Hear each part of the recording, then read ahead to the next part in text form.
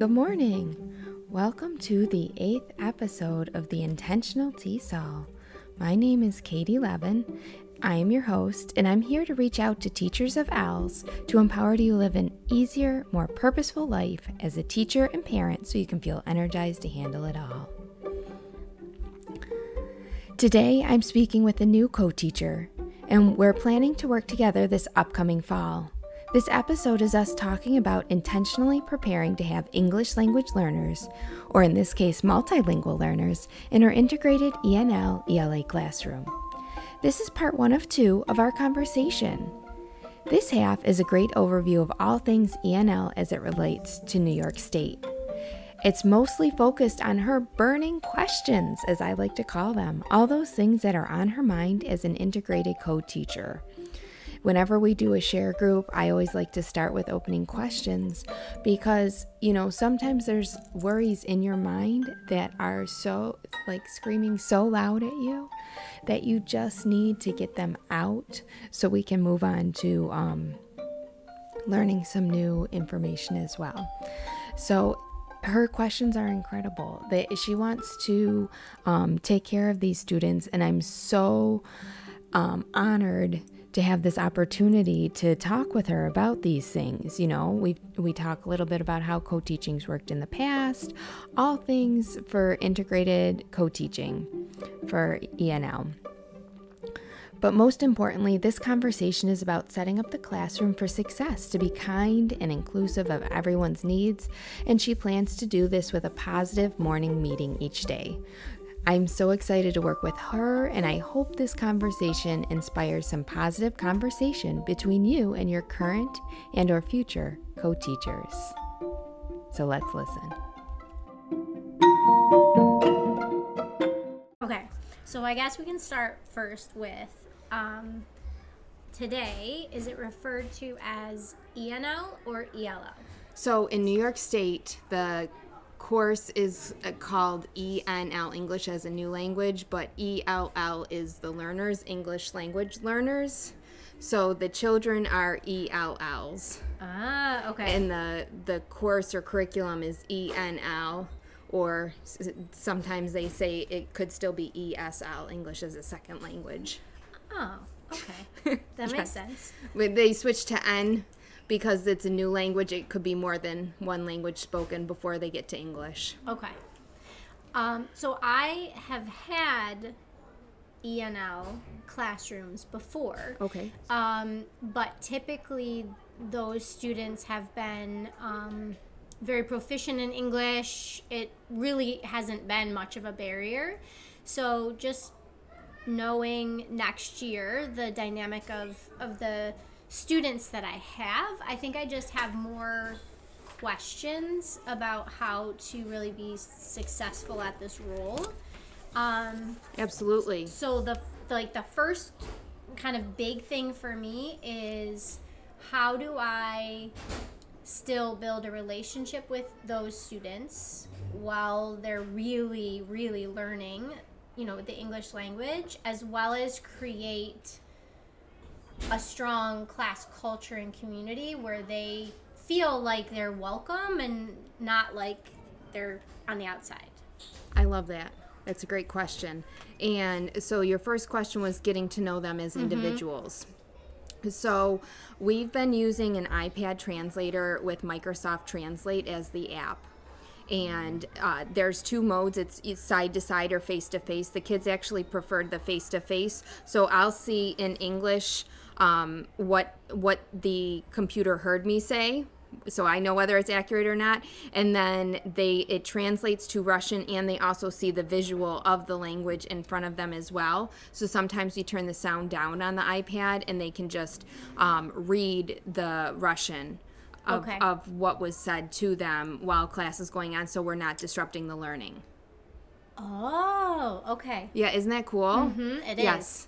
Yeah, so then you're not having to pause and wait for the repetition, because that's why when you have like a meeting with a parent or whatnot, you schedule double time because of the time that it takes to translate either in their head or using, like a physical device. So this is something that I would be using while teaching as well? Yes. And do you have a microphone? Are you walking with that iPad so that you can visually see if it's coming across as correct? Yes. Okay. And you can also, so the lowest proficient student I would put as close to the teacher, as close to instruction as possible for seating purposes. And then in your classroom, you will also have other children who are Russian speakers. So in the current 4th grade classroom going up to 5th grade, there are other children in there that are able to translate for you, and some from the other classroom will be able to, if there's a struggle, can come over and help as well. So getting to know the students, I have some bilingual, like, getting to know you sheets that we could copy for all the kids bilingually so they see the English and the Russian. That would be cool. Yeah, it would be cool. So then they know that language is valued among everybody, you know. And I would do that with any of the students where, you know, there's a language ability lacking, that because they're learning, you know, they have this language in their home language, they just don't have it in English yet. Correct. Okay. Growth mindset. Okay. So then the second part of your question was building a classroom community. I would do whatever you normally do to build your classroom community. The one thing I would layer on, if possible, would be called translanguaging. Okay. And trans, we know, means across. So it's just using 2 languages in your classroom. And obviously you don't speak Russian, and that's okay. I don't speak Russian either. All right. All I've learned so far is spasiba, which is thank you. And da is yes. Okay. So, okay. And muto arbusto, I believe that's right, is good job. Okay. But that one I'm not as good with. So, you know, like, but little phrases like that, as the translator saying them, I'm picking them up too. Okay. So, you know, do your regular classroom community activities, just maybe incorporating that layer of language in there. And really what we're emphasizing would be, at this point, so your student is emerging. So that's not actually the lowest level of English proficiency. Okay. So she was able to ask me a full sentence question about what she was supposed to do for a writing task in English. So she does have some English. Okay. She's reading at a level C. Okay. She has quite a few sight words. And some of them are just like little pronunciation things, like here was pronounced as hair, has is his. Okay, so feet was as fet. So it's not that far off. It's more pronunciation. For spelling-wise, she has the majority of her beginning and final consonants. So we're on the short vowels in the language learning sequence, which is why you see my vowel chart that is English and Russian. Okay. So the orange on here is my Russian vowels. Okay. So not all the sounds exist in English, and some of the sounds are pronounced with an extra Z in them in Russian. So when they say the, a lot of times you hear za. Okay. But like little things that over time will grow and develop. She knows the majority of her letters, can identify them in lowercase and uppercase with a couple. Now, when you're saying identify, does that mean you say find the letter L and she points to it, or she's seeing this and saying L? She's seeing it and saying L. So she's producing that language. That's a great question, because there's a big difference between... Right. Yes, and it's so second language learning, because you've done ENL before, you know that second language learning is just like learning a first language, where the first bit is all they're quiet and they're taking in, and at about a year they can understand almost everything that's going on around them, for babies. Yep. It depends with our kiddos. But we're, at this level, we're kind of focusing on one word or 1 to 2 words, key vocab. So saying like, we want to get out our book, and you show the book that you need holding up in the air. Okay, so using the physical objects is helpful. I know there's another 4th grade teacher that I work with who has clip art of all of her materials that she just puts on the board so the kids can, she'll say, get your materials, and she just tacks them magnetically up to the front board. So we could probably get you a copy of that. Okay, yeah, that'd be great. So then, you know, you're not using, you have the pictures already made up for you. I have classroom labels for you that are bilingual. Okay. They're already made up. And I have the New York State provides glossaries for any test. So if it's an ELA test, she can use these English, Russian glossaries. There's one for math, science, and social studies. So I have a binder for you and a binder for her. Okay. For next year with all these materials in them. Okay. So you know, whatever works. Yeah. Is how I look at it. What do the students need? What I do is very individualized. Like you said, all the other students are going to be either expanding or commanding. Okay, that was my next question. Yeah. Okay. In your classroom, and so they have the BICS, the basic interpersonal communication skills. So in your classroom, they should be able to follow directions. The tricky part will be when they're reading that sometimes there might be like an expression that they don't understand. You know, that makes sense. Yes. Mm-hmm. Like, you know, he was tripping over his tongue as he was speaking. Like, how can you trip on a tongue? Right. You know, like, so that kind of stuff. And I've really found in our current 5th grade room, we use book clubs. And so the kids can actually put Post-it notes in the book and say, like, what is this? And then it's small groups, so they feel comfortable asking the kids in their group what something is. Yes. Instead of, like, raising your hand in front of the full class. Okay.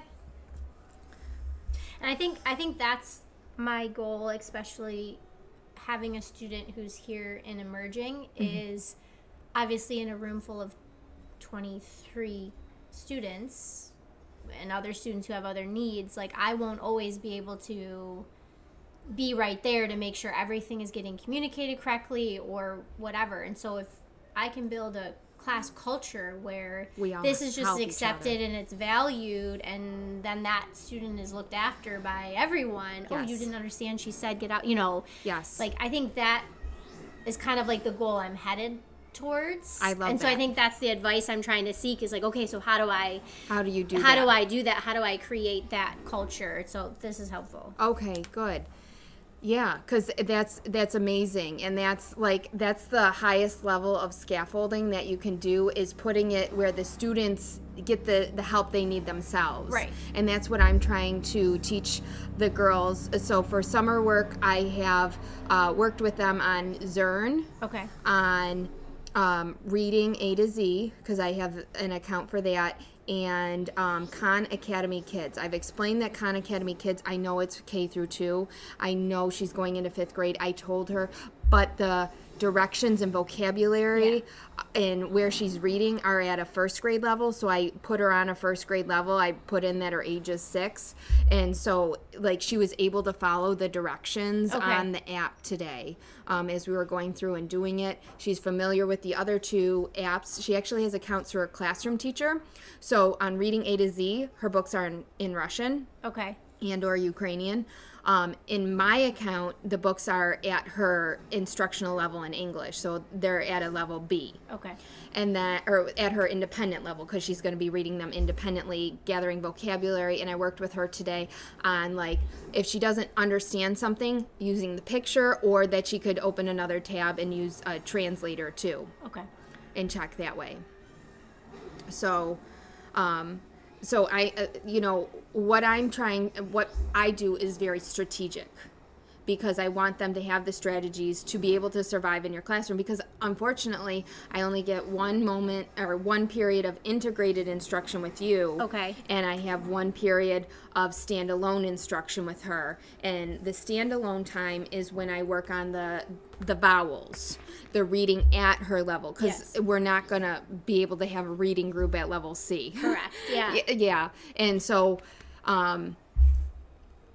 she needs both. She needs at her level, and she needs at grade level, and learning to tolerate being uncomfortable, not knowing all the things. But we're also trying to work with her to pick out like keywords that she does recognize, or helping her find keywords in the English stuff to answer. When I gave the nicest slot, I noticed her sister, if the answer was in the title, she was able to pick it out of the answer choices as the correct answer. Now for her, the student going into your class, she actually got the gist of most listening things, which is great. Yeah. Because even the gist of reading things she was reading, which was impressive, because I have strong students that have been in ENL since kindergarten, now going into 7th grade, that still can't quite get the gist of what they're reading. So, but she has that skill because she learned it in her home language. And then it's the process of transferring, recognizing how it's applying to this second language. And she's getting there. She's really impressing me. And you're going to be impressed with how much she grows in the year we have together. Even just over summer, you're going to be impressed with how much she grows. So just speaking of, since you talked about minutes, because my other question is just how do other academic areas work? And so when the integrated portion of it, is that very much dictated just by your schedule and what you have free? Okay. Yes. So it's not necessarily like, oh, she could really use help in this subject. Well, or we have the freedom to maybe move things around. Like I'm thinking, I don't know, maybe science, right? Maybe science is really hard for her to follow along. The words are big, something, right? And so it'd be nice to have that integrated, but it's really dictated by your schedule. It is, yes. Okay. But so how I make my schedule is, right now I have the first period is for 6th grade, second period is for 7th grade or 11th grade, and then third period is for 8th grade. So I have all of the ones that are like fixed times out of the way before you guys even start classes almost. Okay. So that way the rest of my day I can kind of pick and choose in the intermediate building what fits where. Okay. Around the building schedule, and if possible around student needs. Okay. Science time might actually be a good time for me to do pull-out instruction. The only thing with that is this year, so next year, 5th grade is getting the state assessment. Oh, it's not going to be 4th grade. No, it's changing. Okay. So that's why I was just thinking, like, ooh, that could be what we're normally, right? Science and social studies, those are very important subjects, but they tend to be the ones where it's like, oh, well, I could pull a student out for such and such a thing and whatever. Yeah. Where next year it's like they're going to have to take the test at the end of the year. Well, usually I actually try to do like the RTI schedule. I actually try to pull during RTI times. Okay. Just to balance everything, because there's already going to be other kids missing. But I also know that RTI can be used as overflow for guided reading time. Yeah. But I love doing integrated instruction during guided reading time. I love working with all the children. In my current 5th grade situation, I do run all the reading groups. Okay. In 4th grade right now, the kids are used to the classroom teacher runs the reading groups, and I'm doing grade level instruction. So I have one story. I'm reading it with all 4 of my guided reading groups, but then I'm modifying my instruction to fit their needs. Gotcha. Yeah, so that's how I'm differentiating, is how I'm teaching and how I'm supporting the kids versus the material being at their level. Okay. So, it's a big balancing act. And that's for sure. Teaching is a big balancing act. Yeah. And, prioritizing what's going to give us the biggest bang for our buck, what's going to, what really works to make a difference in these kids' lives. Yeah. So my last kind of big question is, obviously for the one student coming into my room who's emerging, I'm under the assumption then that kind of the whole family, parents and everything, very limited English at this point. Is that true? So we're meeting with Mom next Wednesday Okay. in person, and we'll get Okay. to find out more. There are 2 children in the building that are getting schooled here. There are 2 kids that are under school age. Okay. And I know they said Mom is working, or Mom is not working, Dad is working.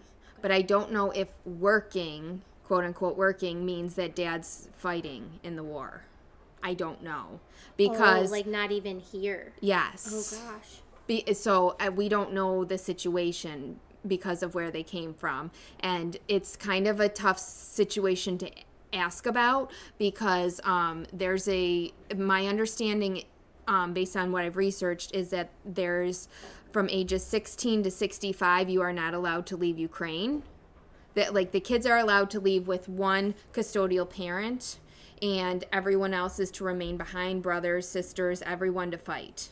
That's my understanding of the current situation in Ukraine. Okay. So I'm gonna kind of carefully ask Mom if Dad is living in the United States right now, just to understand. Right. My heart breaks. Yeah. For these people going through this. Yeah. I can't even imagine. So, and that's a part of it too, is the traumatic aspect of being forced out of the country. So the kids, one other thing I recently learned was that Ukraine is still providing virtual schooling. So, and I asked my girls, and they're doing it. They have downloaded the programs, and so they are learning English from Ukraine on their computers as well while they're here. So clearly this is a family then that is on top of things. Yes. I mean, I can only imagine if Dad is really still over there fighting. Mom has how many kids over here then? 2? 4. 4? Yeah, 2 in school and 2 at home. So foreign country, foreign language, and yet she's like, hey, here, I know how to... Okay, wow. Yes, and they have the huge, incredible support of their church. Okay. So they chose our area because of our religious church that they all go to together. So that's how the kids all know each other, and most of them are related in some way or another too. Do you know what religion it is? Yes, it's a Christian religion. Okay. So I'll tell you afterwards. Yeah. Okay. So then just still kind of going on there. So let's just go under the assumption, because this is my question. Let's go under the assumption that there's limited English, even spoken at home. Yes. Tips on communicating home. So for example, right, we use Remind to blast out announcements. We send home newsletters that are all in English every month, like a paper newsletter on what they're learning and important dates. And so what are some tips on... obviously I know if I'm going to meet with them, you've given me some advice on the translator. But in terms of things being sent home. So you asked first about Remind. Remind can be changed. The language that's sent to them can be changed. So Remind, that program itself, will translate for you. Okay. Mom can set it up that way. Or us. We can still work out the details on that. Newsletters. If they are in a Google Doc, all you have to do...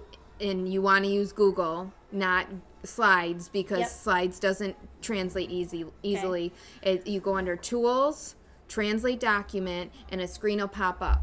And in the box where it says, it'll say translated copy of, and then the original document's name, I put the language in first so I know what I'm translating it to, and then there's a drop down menu, and you can pick from like 50 different languages. I have to test this out. Okay. Yes, yeah, it's instant.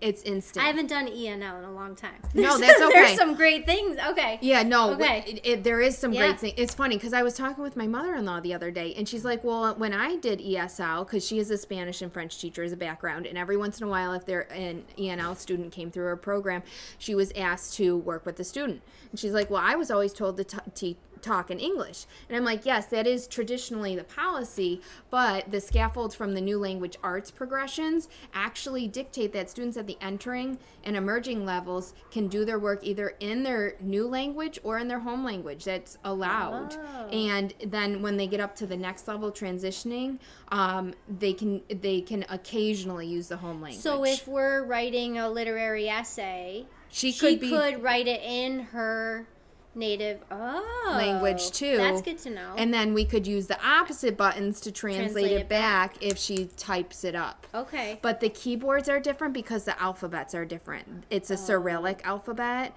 so it's a little bit hard for Russian. I know. So my I have relatives that were that lived in Russia for many years. And to send emails, they always sent very short emails because the keyboard was so hard to use. What about the speech to text? So what if she were to speak in Russian? That's true. And if we have an iPad, you can change the keyboard on it. Okay. To a Russian alphabet. So is she able then to have that tool, the iPad, for things like writing instead of the Chromebook?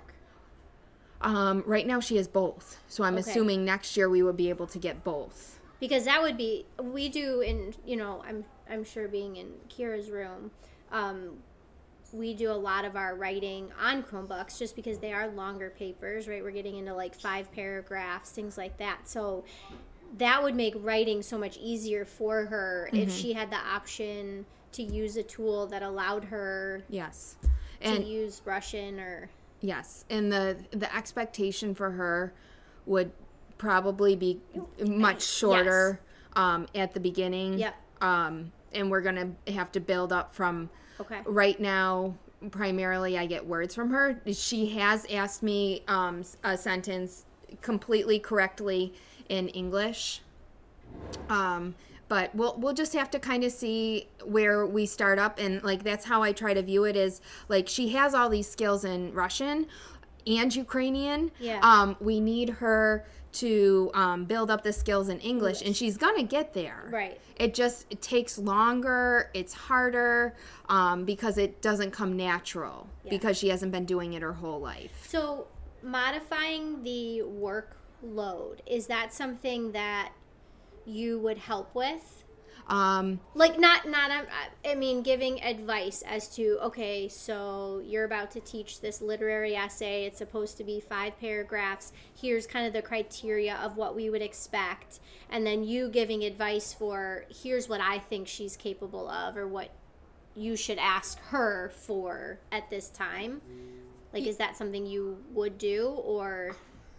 Well, usually in the past, we give the assignment as it is, and then we kind of go with what we get. Got it. So we're building up from what she can give us, and then we're pointing out where she's doing good. Okay. What she's doing well. Okay. And then we're, because like at the beginning, really what we need her to do something, and then we'll see where she's at. Okay. If that makes sense. And then what skills she needs next. So it's a step-by-step process, and that's why I always say what I do is so individualized. Because but you know that as a classroom teacher, you have 24 different kids, and each one could focus on a different area. Like, yes, of course, we can group instruction. And I love the cafe style of reading conferences. And I kind of apply that same method with writing conferences as well, where we can group them based on the skills that they need to supplement instruction as well. Okay. Excuse me, sorry. So, and I have pushed into, I have done integrated instruction in writing in 5th grade with Mrs. Lee. And then I did, in here I've been doing guided reading, and we've been incorporating writing literary responses into our guided reading stuff and into our book clubs as well. Okay. So, and also assisting with math and Zern. Yes. Where needed. So, okay. Sorry. That's okay. Okay. No, this is great. I'm excited. Okay. I've heard nothing but wonderful things about you as an educator and a teacher, and your passion and your drive to help these kids. So I'm excited to get to work with you next year. Thank you. Yeah, that means a lot. I'm excited to get to work with you too. So, yeah. All right.